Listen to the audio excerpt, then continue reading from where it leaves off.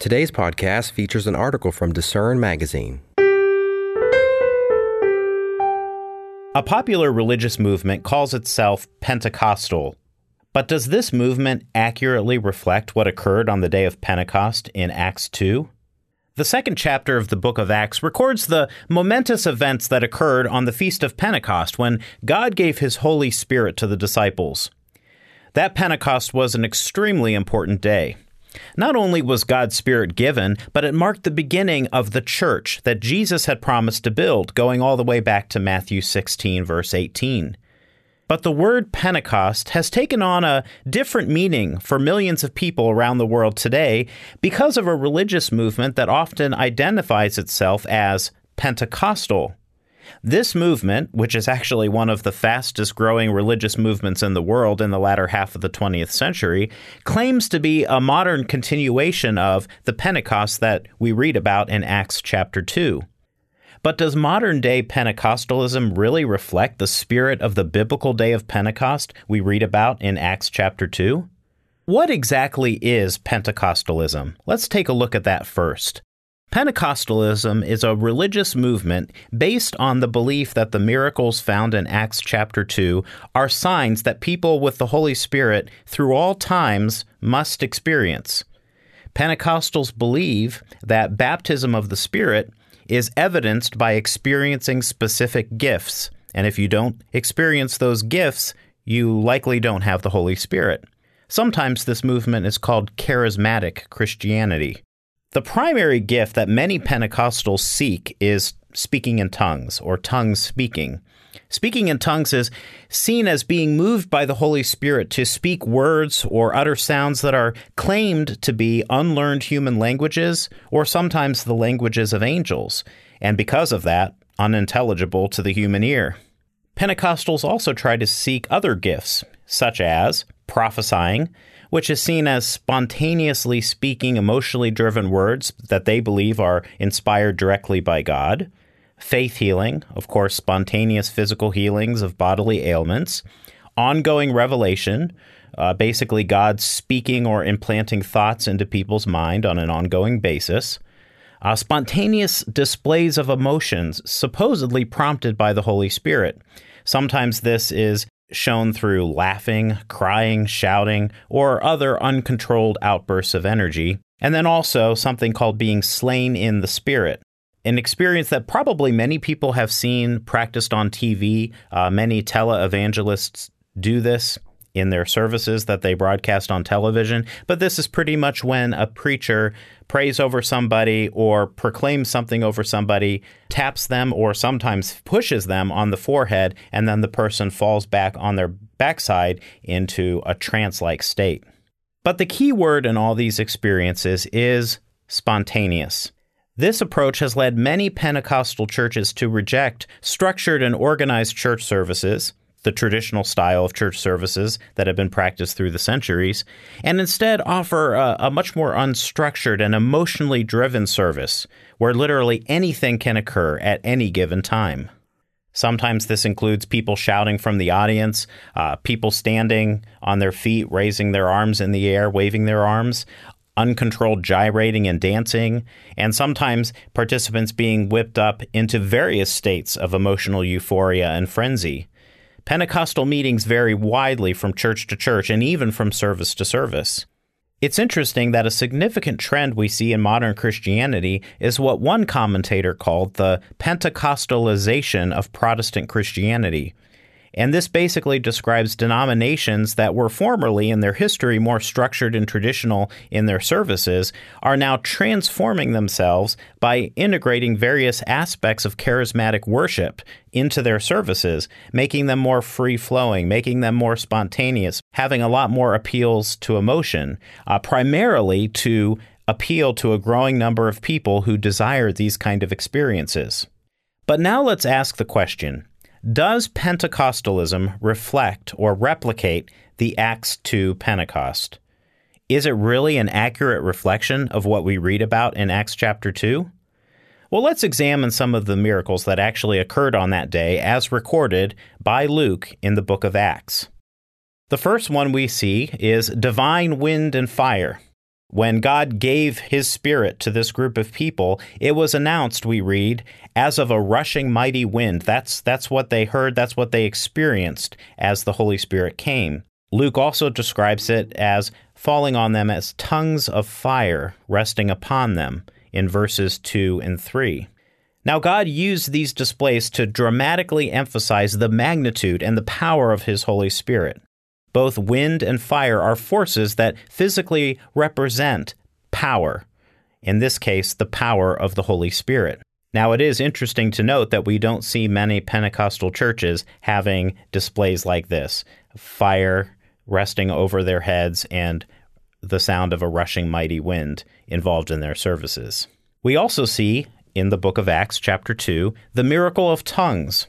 Now, this miracle, as we read it in the scripture, allowed men whose native language was Aramaic, the apostles, to communicate to people who spoke an assortment of languages, who were gathered in Jerusalem for that Pentecost. People from all over the area at that time, all over the known world. We see that people there would have spoken Persian, Akkadian, Greek, Latin, Egyptian, and Arabic, and probably other languages that we're not aware of. The apostles were able to communicate the gospel message to these people in their own languages without having ever studied those languages. That was a miracle. They were empowered to speak and understand languages so that, we read in verse 6, everyone heard them speak in his own language. It was a miracle in the speaking and the hearing. Now, the purpose of the tongues was simple: to miraculously get the attention of the diverse crowd and allow them to understand the apostles' words. It was a miracle. It was amazing. But as we'll see as we go along, it's very different than what is called the gift of tongues today. We also see in Acts chapter 2 the miracle of prophesying. The apostles, especially Peter, were given the miracle of speaking under God's inspiration. And that's what prophesying really means in this context, speaking under God's inspiration. Through God's Spirit, we read that Peter delivered an inspired and inspiring message, all impromptu, without any preparation. He didn't know he was going to speak that day. In fact, the message was so effective that we read that many people were cut to the heart and acted on the stirring call to repentance that Peter spoke about. Peter's impromptu sermon was a miracle. And we also read about the miracle of God's calling. As a result of that inspired preaching, we read about 3,000 people believing the gospel and being baptized. Now, we also understand that God specifically called these people. They weren't just convicted and convinced by a motivational message. No, God specifically selected and called these people. That's made very clear in the scripture. But notice that these converts, these people who were called into the church on the day of Pentecost in Acts chapter 2, didn't display any of the signs that many Pentecostals seek today. They didn't start speaking in tongues themselves, and they didn't have, at least we don't read about, any charismatic displays of emotion. It's not there in Acts chapter 2. But what does it say they did? Well, we're told in Acts 2, verses 42 through 47, we're told what they did. Those people who were called as a result of these miracles and as a result of God's calling, of course. We're told they learned doctrine, so they were educated. We're told they fellowshipped, which means they associated with each other and they conversed with each other. They shared meals, they prayed, they were unified, and they cared for one another and were joyful. Now, all these things may not seem as exciting and dramatic as a Pentecostal experience that is talked about today, but it does represent the genuine experience of those God truly calls in all ages. When God calls somebody, this is what they do. They learn, they fellowship, they share meals with each other, they pray, they come into a unified body that takes care of each other, and there is joy. That is the genuine Christian calling. Now, the significance of the events of Acts chapter 2 can never be overstated. It was a dramatic day. It was an important day, one of the most important days in all of human history. But is Christianity really about trying to duplicate the miracles of that day? When we study the Bible, we see that God has certain patterns of working. One pattern is that when he begins his direct involvement in something important, he often does so in a dramatic way. He does that to make his presence absolutely clear, without a question. When he began working with Israel as a nation in the Old Testament, we read about different miracles that he performed that were unmistakable miracles. For instance, the exodus from Egypt and establishing them in the land of Canaan. So many miracles that were involved in that, such as appearing to Moses in a flaming bush that never burned down, 10 plagues that he brought on Egypt. He parted the Red Sea. He gave them nourishment for 40 years in the desert. He stopped the flow of the Jordan River. And we could go on and on and on. But the thing is, Israel didn't continue experiencing these miracles over and over throughout their history. These were miracles that were done for a specific purpose at a specific time. Likewise, God began his church through a series of dramatic miracles that we've already discussed. The sound like wind blowing, floating fire, divine language translation, and inspired impromptu sermon. Those were given to accomplish God's purpose and make his involvement absolutely clear. Now, if we read further ahead in the book of Acts, when we come to Acts chapter 10, we see that tongues were given at another first in church history, when God began giving the Gentiles the Holy Spirit. That was another very important event, and it was marked with that miracle. And the book of Acts records many other miracles, but we don't really see another day that was exactly like that day of Pentecost in Acts chapter 2. We don't see a day that dramatic being repeated. Tongues were not spoken every time an apostle spoke to a group, because if the speaker in the audience had a common language, there was no need for that miracle.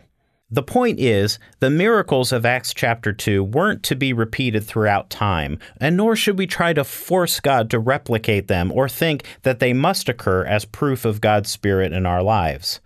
That approach is an incorrect interpretation of Acts chapter 2.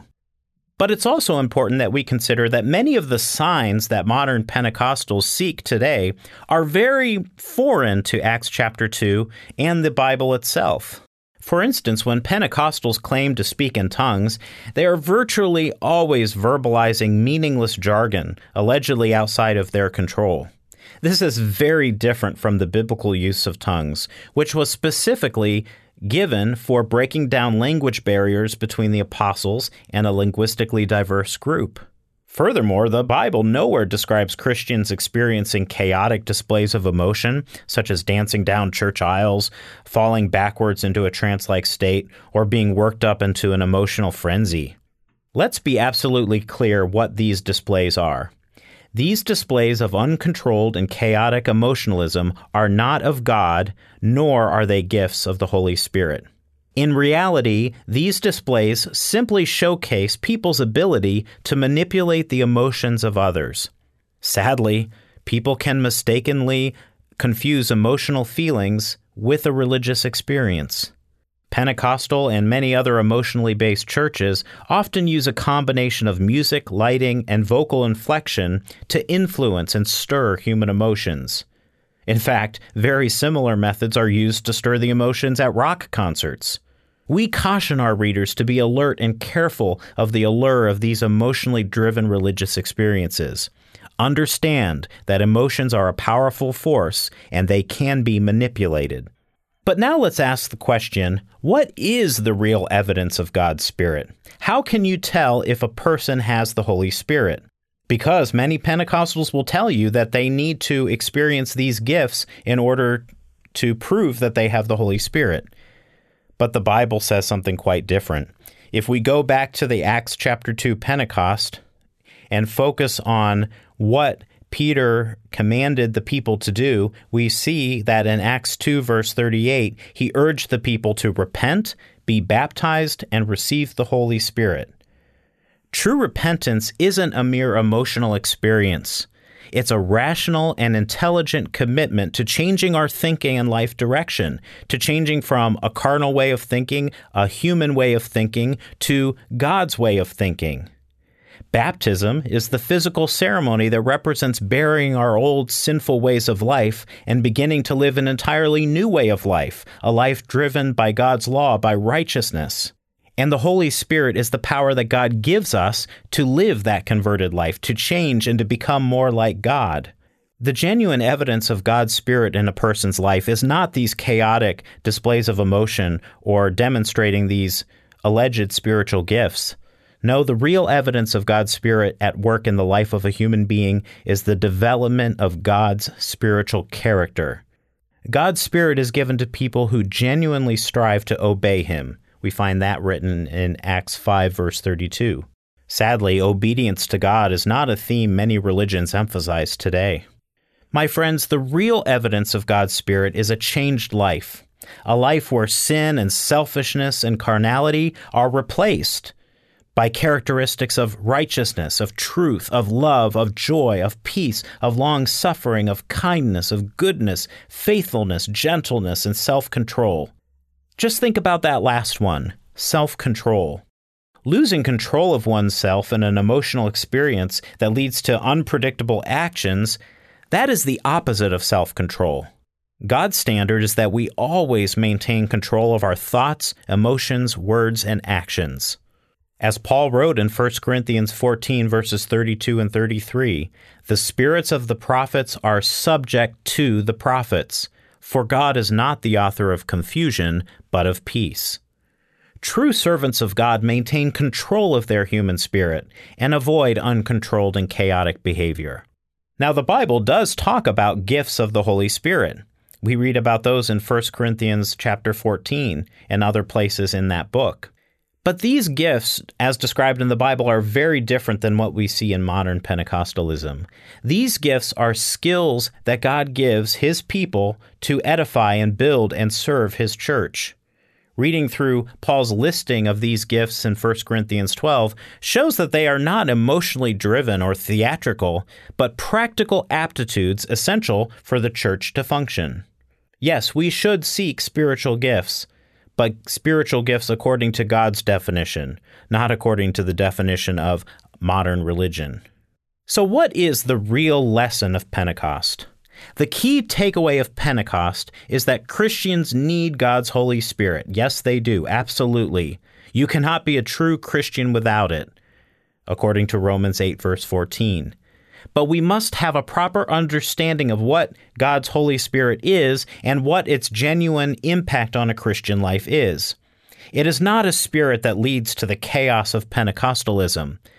The Bible describes it as a spirit of power and of love and of a sound mind in 2 Timothy 1, verse 7. What we need is the true spirit of Pentecost, not the empty counterfeit of Pentecostalism. Now, before we end this episode, let's take a look at the Pentecostal movement once more and consider the growth of this movement. Pentecostalism is a relatively young religious movement. Though various forms of charismatic practices go back further into history, modern Pentecostalism is really traced back to the Azusa Street revival that occurred in the Los Angeles, California area in the early 1900s, led by a Methodist minister named William Seymour. Today, Pentecostalism is one of the fastest-growing religious movements in the world. In fact, in 2020, 26% of mainstream Christianity identified themselves as some form of Pentecostal. Though its historical roots are in the United States, it is interesting that it has experienced its biggest growth and expansion in Latin America, Africa, and Southeast Asia in recent years. Though there are some groups that openly identify themselves as Pentecostal, the movement isn't limited to a single denomination or church. Various elements of charismatic practices are found within and on the fringe of nearly every church and denomination of modern Christianity. Examples of charismatic practices are especially found within the growing number of non-denominational churches that are springing up across the United States. These churches are often called megachurches because of their size. Since these churches are free of denominational constraints, many have developed their own unique brands of worship featuring various elements of the charismatic movement. Some of the notable influences of the charismatic movement on these groups are the integration of contemporary praise music, hand-raising, and more informal services that place a heavy emphasis on emotion and experience. For the Discern Podcast, I'm Eric Jones. Thanks for listening. For more information from today's featured article, visit lifehopeandtruth.com.